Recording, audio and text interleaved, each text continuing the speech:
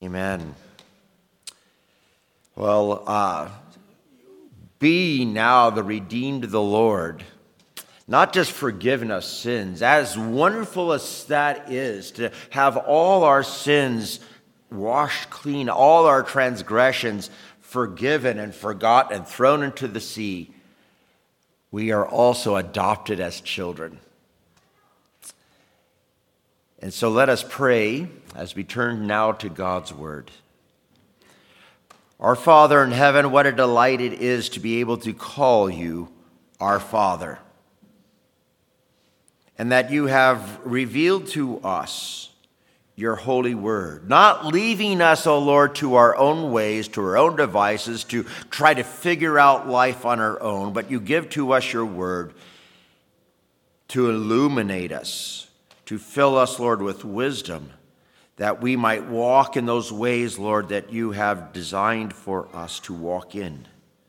We pray, O Lord, now as we open your word, that your Spirit would attend to us, O Lord. Open our hearts, that we may receive these things in faith. Open our ears, Lord, that we may hear him truly speak. And Lord, strengthen our will, Lord, that we would not just be hearers, but also doers of that word that we hear. In Jesus' name, amen.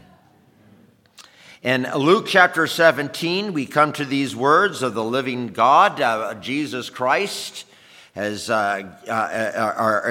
speaking now through his word. Luke chapter 17, beginning with verse 20, and I'll read to chapter 18, verse 8. Now, having been questioned by the Pharisees as to when the kingdom of God was coming, he answered them, saying, "The kingdom of God is not coming with signs to be observed, nor will they say, 'Look, here it is,' or 'There it is.' For behold, the kingdom of God is in your midst." And he said to the disciples, "The days will come when you will long to see one of the days of the Son of Man, and you will not see it. And they will say to you, 'Look there, look there.' Do not go away, do not run after them, for like the lightning, when it flashes out of one part of the sky and shines in the other part of the sky, so will the Son of Man be in his day. But first he must suffer many things and be rejected by this generation. And just as it happened in the days of Noah, so it will be in the days of the Son of Man. They were eating, they were drinking, they were marrying, they were being given in marriage until the day that Noah entered the ark, and the flood came and destroyed them all. It was the same as what happened in the days of Lot. They were eating, they were drinking, they were buying, they were selling, they were planting, they were building. But on the day that Lot went out from Sodom, it rained fire and brimstone from heaven and destroyed them all. It will be just the same on the day that the Son of Man is revealed. On that day, the one who's on the housetop and whose goods are in the house must not go down to take them out. And likewise, the one who's in the field must not turn back. Remember Lot's wife. Whoever seeks to keep his life will lose it. Whoever loses his life will preserve it. I tell you, on that night there will be two in one bed. One will be taken, the other will be left. There'll be two women grinding at the same place. One will be taken, the other will be left. Two men will be in the field. One will be taken, the other will be left. And answering, they said to him, "Where, Lord?" And he said to them, "Where the body is, there also the vultures will be gathered." Now, he was telling them a parable to show that at all times they ought to pray and not lose heart, saying, "In a certain city there was a judge who did not fear God and did not respect man.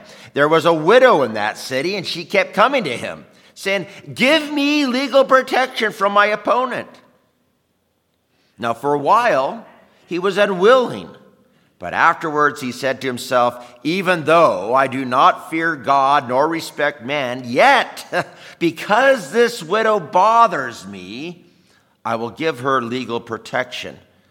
Otherwise, by continually coming, she will wear me out.' And the Lord said, Hear what the unrighteous judge said. Now, will not God bring about justice for his elect who cry to him day and night? And will he delay long over them? I tell you that he will bring about justice for them quickly. However, when the Son of Man comes, will he find faith on the earth? Amen. Please be seated. Anniversaries are wonderful things, aren't they? For one, they do help us to remember the past. And again, I well remember when this church was but a small Bible study that met in some houses. And as you celebrate, you may recall all the hard times that this church has gone through. And I know some of those hard times, some of the great disappointments. But yet God sustained and he blessed despite those setbacks and disappointments, hasn't he? We see always that God's grace, his love is always greater than our sorrow. His grace is always more enduring. But as you trace God's hand in this church over the last decade, it allows us time to self-evaluate too. And to contemplate perhaps, why does this church matter here in Tucson? As you move forward over the next 20, 30, 40 years, Calvin, our church in Phoenix, is celebrating its 41st anniversary next month. I pray that God will give you as many happy years as we have. But why does this church matter? As you look and reflect on the past, as you think about your present, as you look to the future, again, this anniversary can help you focus on what you want this church to be and what the Lord wants it to be and what you want to be known for. In verse 8 of verse 18, Jesus asks a very somber question. When the Son of Man returns, or when he comes, will he find faith on the earth? And should the Lord tarry for a few more years, when he returns, would he find faith among you? Will you be full of faith? Will you be faithful? See, that's the real question. In light of the world's current milieu, right? Of course, Jesus doesn't ask the question lightly. He brings up that question in light of all that he's been saying there in chapter 17 and in this parable. The Lord is coming again. But until he comes, I hope that we will be a praying people. Now, the parable of Luke 18, I think, should be read as a conclusion to the Lord's teaching from chapter 17. Again, in chapter 17, verse 20, the Pharisees were asking Jesus, when is the kingdom of God coming? You see, they were looking for a Messiah to overthrow the Romans. They wanted a Messiah to overthrow their enemies and to establish a throne of peace and righteousness for the world to flock to. The Messiah would establish Israel as the great nation. All the Gentiles would be subservient to them.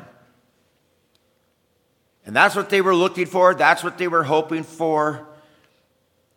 But Jesus answered their question by saying, in effect, you are mistaken to think that the kingdom of God is coming down to bring down Roman tyranny. The kingdom of God, in fact, is already here. You may recall that John the Baptist asked the same question. Are you the Messiah? Is the kingdom of God really here? Or should we be waiting for someone else? And you remember how Jesus replied John's question? He replied by saying, well, you go report back to John how the blind receive sight, how the lame walk, how lepers are cleansed, the deaf hear, the dead are raised, the poor have the gospel preached to them. And Jesus' point there, as it is to here to the Pharisees, is that the kingdom of God is not a geopolitical force that comes directly, or at least initially, to overthrow the world's power, to change culture. It is first and foremost, and the greatest thing about it, it's a spiritual kingdom. It has a spiritual power to set captives truly free as it redeems lost souls. Now, how sad the Pharisees missed the kingdom because they were looking for something else. They refused to acknowledge the king of the kingdom because they were looking for an idol. Beloved, I do want to warn us all to be careful here, because I think that we can become very distraught over the chaos of the world today. The political scene is pretty embarrassing, isn't it? And it's easy to want to see a new world government established. Even if that government is built on biblical principles, it's still going to be a worldly kingdom, isn't it? And Jesus here is clearly telling us that his kingdom is not of this world. Its power does not rest according to human wisdom or to human ability or to human understanding or to human programs. The power of the kingdom rests as hearts are being transformed by being born again of the Holy Spirit of God. But now, having said that, Jesus says that one day he will return and that he will bring this world to account. He will judge it, and he will establish a world that is full of peace and righteousness. Yes, he will bring in new creation, but for that to happen, he says, first he must die and be raised. And it is through his death and it is through his resurrection that he sets actually the events of the last day in motion. It's through his death and resurrection that he brings in new creation.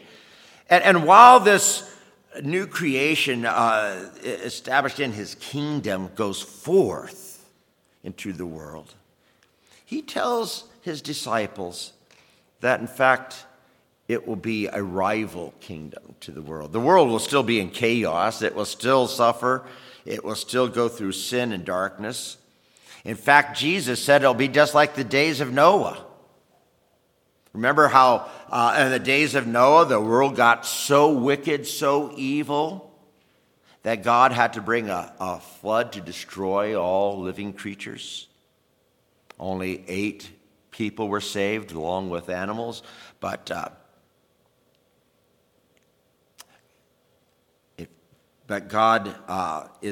Jesus said that he's coming. Be ready. Be ready. Because again, while evil will increase, life will look pretty normal. Just like it was in the days of Noah, where they were eating, drinking, marrying, giving in marriage. Or just like it was in the days of Lot, when they were eating and drinking, buying, selling, planting, building. These are the things that take place in the world. Everything was looking fairly normal. People will be lulled. That's what Jesus is saying. People are going to be lulled into a lethargy. Living without a thought of judgment. Living without any consideration of the things of God. And even his people, even God's people, can fall into that lethargy. So Jesus says, remember Lot's wife. Do you remember in the story of Sodom and Gomorrah, in that account there in Genesis, angels were sent to deliver Lot and his family from coming judgment. And they were warned, flee the city, but do not look back. But as she left, she looked back with a longing desire for the pleasures of sin that Sodom gave. Lot's wife is a sad case of someone being so close to being saved. But her love for Sodom, her love for sin, her love for the world pulled her back to destruction. And Jesus' teaching is calling us to resist that relentless temptation of Sodom. That temptation is to be desensitized to God's kingdom by the ordinary pressures of daily life. You know, even good and legitimate things in life can pull you away from the kingdom of God, just as bad things can. We need to be careful. Jesus said, remember Lot's wife. Remember Lot's wife. Remember what she did and how she looked back to the world with longing, wanting its pleasures rather than going forward. I don't need to tell you, but we are in a tremendous battle. We are in a tremendous battle as Christians, aren't we? And it's hard to maintain a radical, heartfelt, self-denying faith in Christ, isn't it? Do you not struggle with that? We look around us, and what do we see? Wickedness abounding. And the temptation may be to think that there's no real benefit in living the Christian life. That's a daily struggle that many Christians have. What's the point in living for Christ? I don't get ahead. Nothing good ever happens to me. Does that sound kind of familiar? Kind of Psalm 73-ish? We struggle with this, don't we? We struggle. What's the point? When everyone else, even Christians, aren't living for Christ that much, what value does it have for me? Listen, it matters. But we struggle. And it's not just with the pressures of the world and the pressures of becoming lethargic, but Matthew 24, later on, Jesus says this also to his disciples about the last days. He says, many false prophets will arise and lead many astray. And because wickedness is multiplied, most men's love will grow cold. But he who endures to the end will be saved. The danger of love growing cold parallels Jesus' question there in verse 8. When the Son of Man comes, will he find faith on earth? Again, the opposition of unbelievers, the busyness of life can easily swallow up our love for Christ and for one another. Our love is always in danger of growing cold. In Luke chapter 14, Jesus gave another parable.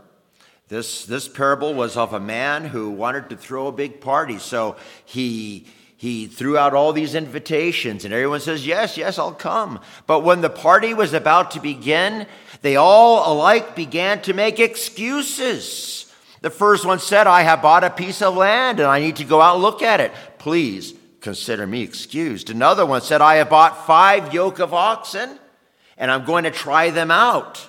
Please consider me excused. And then another one said, I have married a wife and for that reason I cannot come. And all these excuses. And it's so easy to give excuses. Right now, life is too busy. I cannot come. Right now, I have my job to take care of. I cannot come. Right now, I have to finish school. I cannot come. So many excuses. How then can our faith be strong? How can our love burn hot? How can we avoid being like Lot's wife?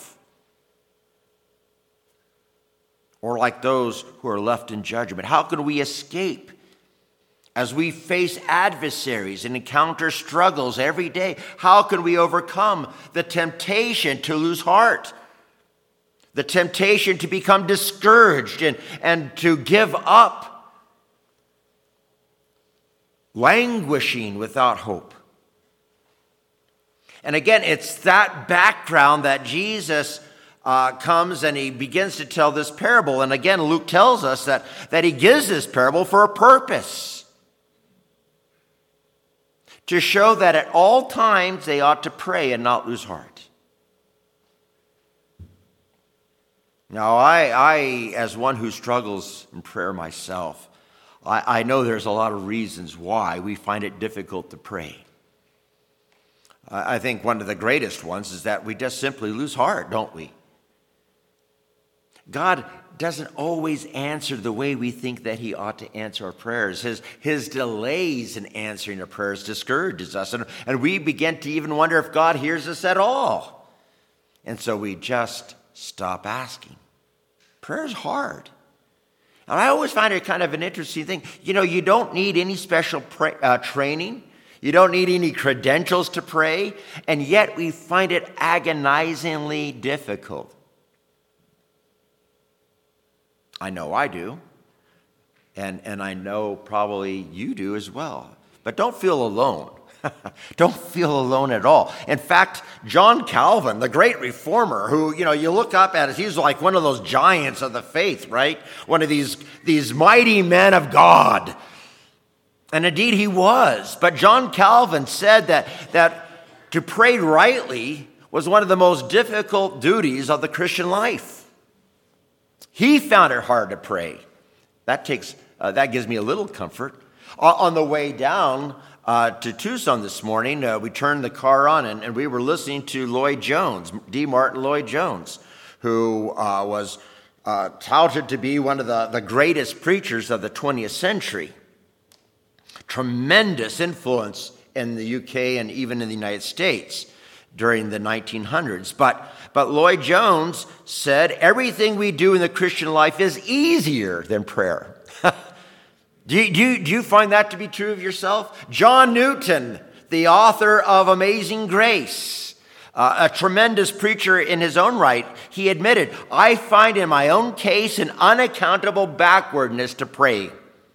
I can read, I can write, I can converse with a ready will, but secret prayer is far more spiritual than any of these. And the more spiritual a duty is, the more my carnal heart is apt to start away from it. And so if your cheek is blushing a little bit as you feel a little guilt because I don't pray as much as I want to or should, and I know it, well, take comfort. But here again, Jesus is exhorting us. And he's saying that as long as there is life in you and as long as there is life in others, we should continue then in prayer and seeking to be prayers, seeking to plead with the God of mercy. Pray without pause, cry aloud, and spare not until God opens the windows of heaven and pours out his great blessings on you and his church. And as Jesus encourages us to importunate prayer, he first mentions in this parable a judge. Now, if you had to go to court, this would not be the judge you hope to get, because he was void of any good character. If you don't fear the great judgments of God, then your dealing with others are going to be callous. And so this judge even confessed his own weakness himself. He says, though I do not fear God and respect men. See, there was nothing to restrain him from evil. Nothing was compelling him to good. He didn't fear God. He didn't care about men. And Jesus describes him in such a way so that you, the hearer, would know that if you want justice and mercy, you're not going to find it in him. But then the second character of the parable, of course, is the widow. Now, widows at that time were very marginal persons. They had no influence in society. They had very little resources. And this woman, we're told, had a big problem. She had some opponent who was harassing her, and she needed protection from that opponent. Now, it's clear she had no invitation into the judge's chambers. She had no promise. She had no merit to badger this judge. She wasn't in any kind of privileged position to cry out to him at any time. She was the lowest of the low, coming to a judge who simply didn't care. But even though she's in the wrong position, going to the wrong judge, she keeps coming and coming and coming. She won't let him alone. She badgers him. while he's trying to sleep. She shouts to him when he wakes up in the morning. She won't let him go because her need was greater than her comfort. And Jesus' point in telling this story again was that men might always to pray and not to faint. Here we see this poor widow, how she finally prevailed over the wicked man. But the point being is that how much more then should we pray to one who is not wicked? This unjust judge who shamelessly admits that he neither fears God nor respects man, answered the persistent plea of this widow. And that leads us then to see that our Father in heaven, who is nothing like that judge, will answer the persevering prayers of his people. Isn't that wonderful good news?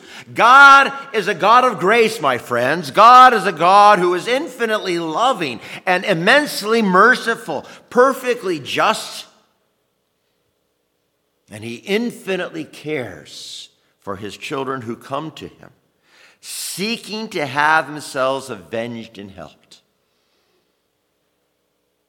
Now, how do I know that God is a loving, merciful, and giving God? How do I know that?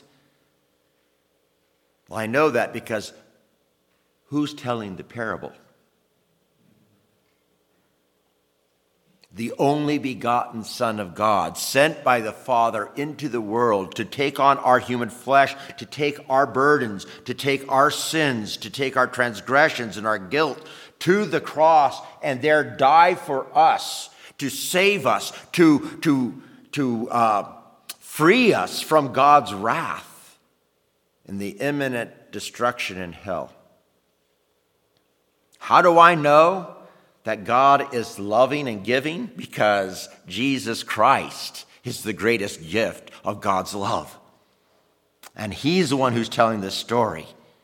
And it is because God loves his children that Jesus says you ought to pray and you ought not to lose heart. We do not go to a heartless judge who doesn't care. We go to a loving Father. Now let me tell you that this widow, I think in the parable, represents the church. In the world, the church is in a very vulnerable, weak position. She has a very strong opponent. This opponent is invisible. This opponent is very old and very crafty and subtle. In fact, this opponent slithered his way into the garden and tempted Adam and Eve, who were without sin at that time. That's how crafty he is. He is like a lion prowling around seeking to devour. Interesting, when you read through the Psalms or you read through the New Testament epistles like 1 Peter, Hebrews, the epistles of Paul. I'm preaching through the book of Revelation up at Calvin, and you read through Revelation, and what do you see time and time again? How are the saints being represented there as sheep being led to slaughter, right?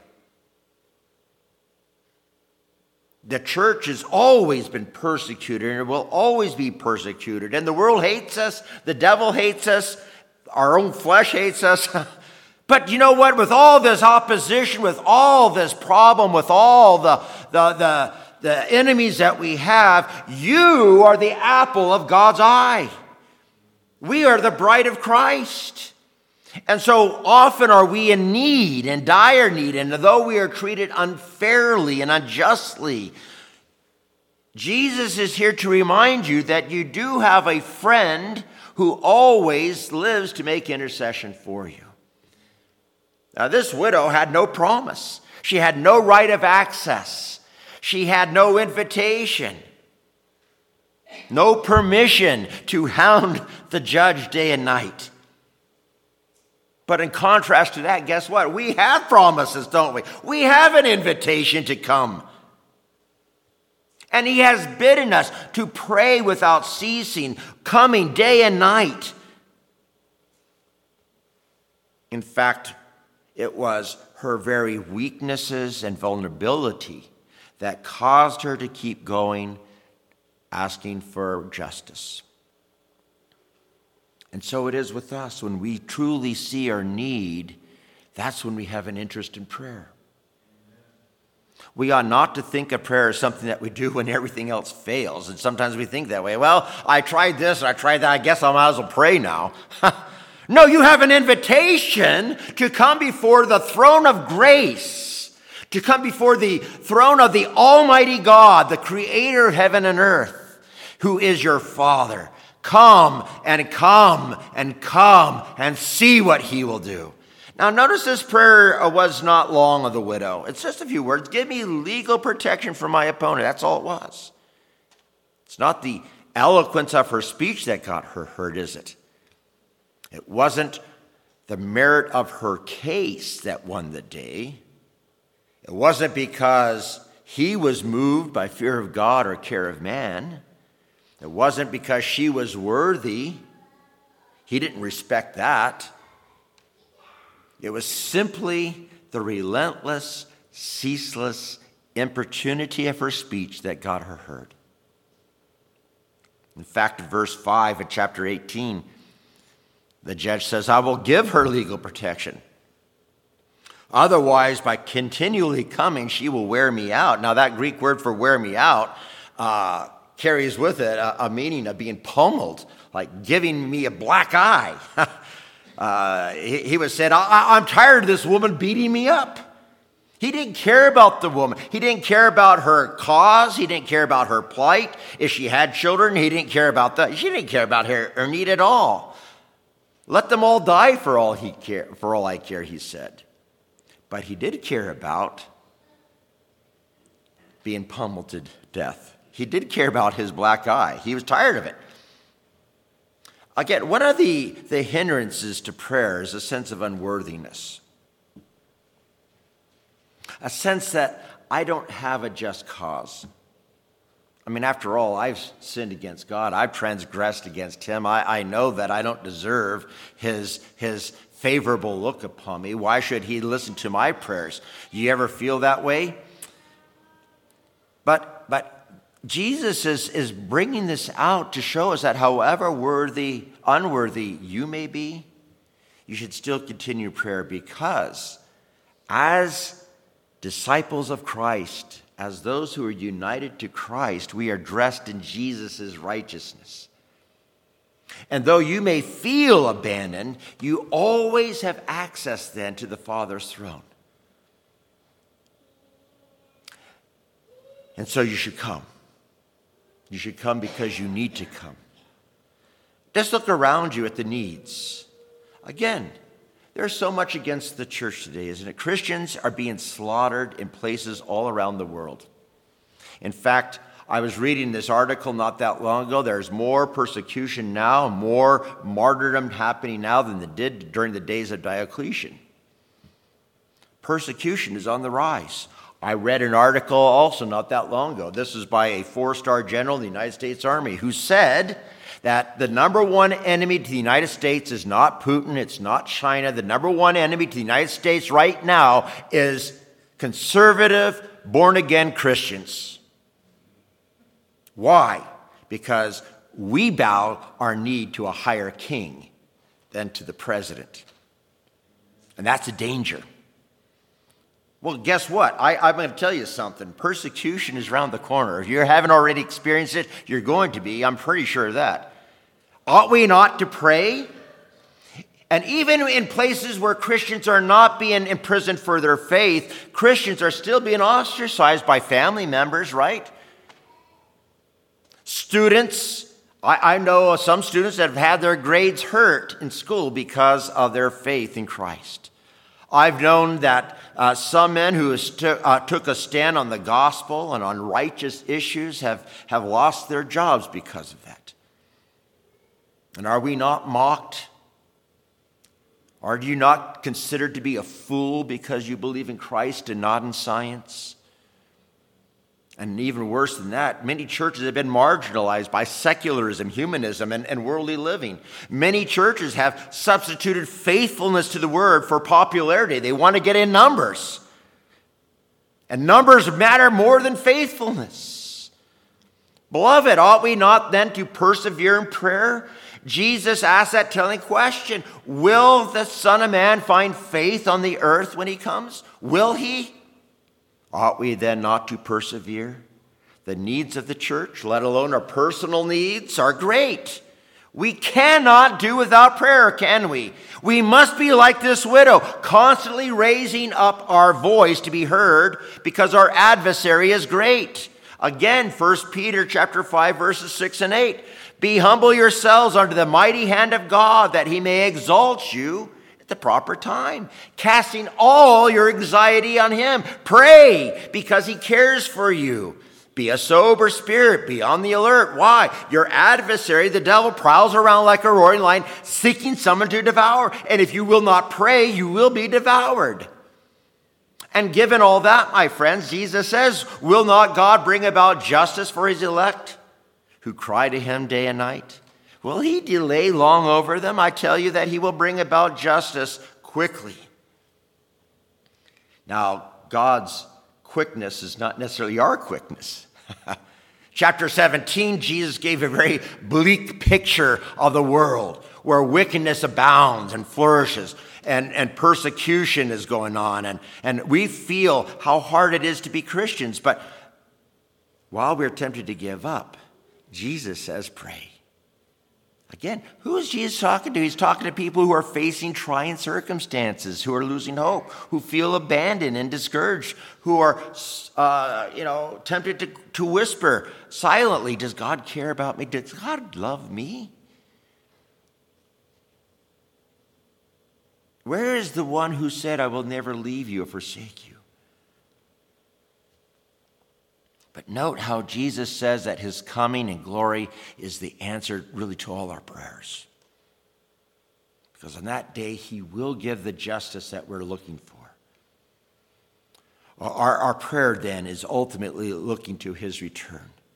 Do we not pray as we will in a little bit, thy kingdom come?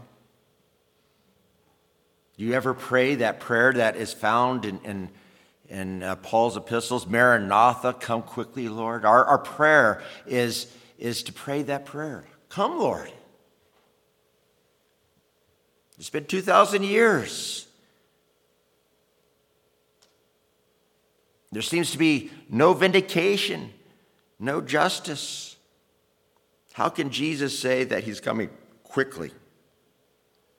Well, again, going back to Peter, he reminds us that one day with the Lord is like 1,000 years, and 1,000 years like one day. So quickness for God is different than for us. The Lord may not come when you want him to, but he has his own timetable, which is perfect, and he's always on time.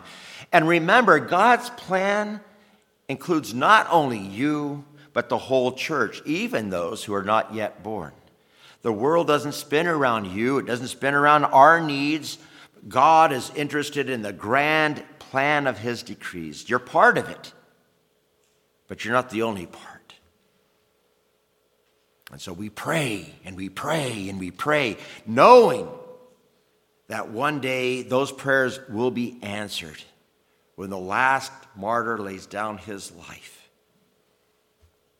Between now and then, he's telling us in this parable, he will take care of everything. Do you believe that?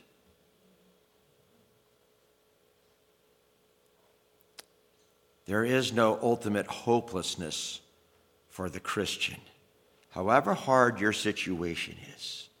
And Jesus wants you to know, beloved, today, that God is more easily moved towards you than this unjust judge was towards this widow. Come to him in prayer.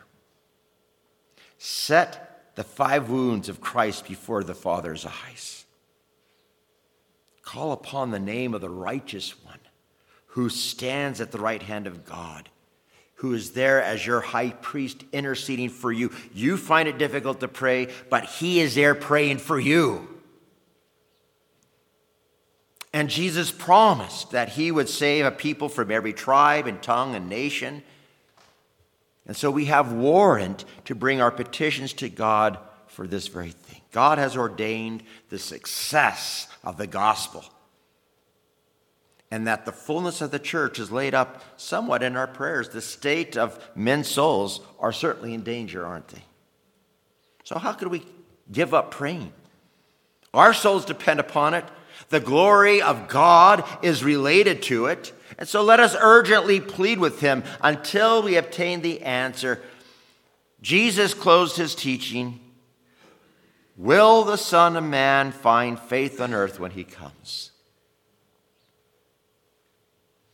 As you press forward in your ministry in this church, know that as you pray, you are joining in the continuing ministry of Christ himself, who is making intercession for all his people. Amen. Well, let us turn then to God in prayer.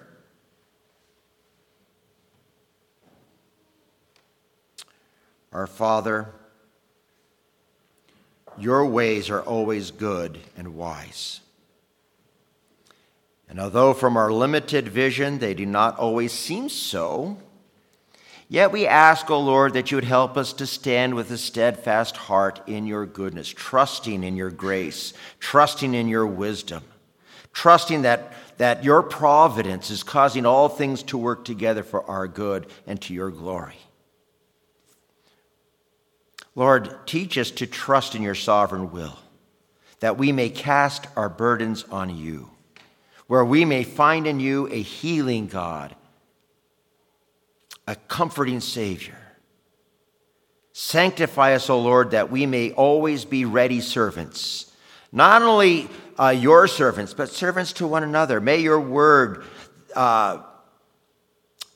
work in itself in us, that we would learn how to bear one another's burdens, to love others more than ourselves, to think of others as being more important than ourselves. Oh Lord, forgive us for the many times that our proud hearts rises up and that we do not stand as servants. Humble us, O Lord, that we might see our place in your kingdom. But Lord, we pray that you would cause our hearts to grow in faith and persevere in this great duty and privilege of prayer. And so, Father, we do pray for your church around the world. We ask that your church would grow in unity of spirit and the knowledge of Christ. Cause your word that is being preached today to be powerful, pulling down strongholds of resistance. Let your word bring people to a true faith in Christ. Lord, we pray for the mission work of the Orthodox Presbyterian Church. Grant it success in establishing churches in the various places around the world. Oh Lord, we pray for your persecuted church. Please draw near to those who suffer for the gospel. Enable them to stand firm against the harshness of unbelief. And cause your word to take seed and to grow, even in those places that are governed by superstition and ignorance and hatred. And Lord, we pray for ourselves here that we would be bold and wise as we deal with unbelievers. Open doors of ministry that you might share the hope, that we might share the hope that's within us. So Lord, we pray, we give you thanks for these 10 years of being a church. And we ask, O Lord, that you would grant it many more. Bless Pastor Chelpka in his ministry here. Bless the elders, Lord, as they would gather with him to help shepherd and govern the church according to your pattern and your word and your polity. Father, we pray for every member and a regular attender here, Lord, that you would fill them with joy and with peace, Lord. Let them look beyond their own needs and their own situation, Lord, to look to you, knowing that you are a faithful good shepherd. Bless this church, we pray. And Father, we pray that it would grow in wisdom and love, and that it would be unified in the fellowship of the Spirit, Lord. We pray for the presbytery as it meets this week. Oh, Lord, Be with the moderator and with its clerk, Pastor Chelpka. Lord, we pray that all the travel will be safe, and that there be unity of mind and heart. And Lord, we pray that wisdom would be found in the counsel of many, and that good things would occur within the regional bounds of this church. In Jesus' name we pray. Amen.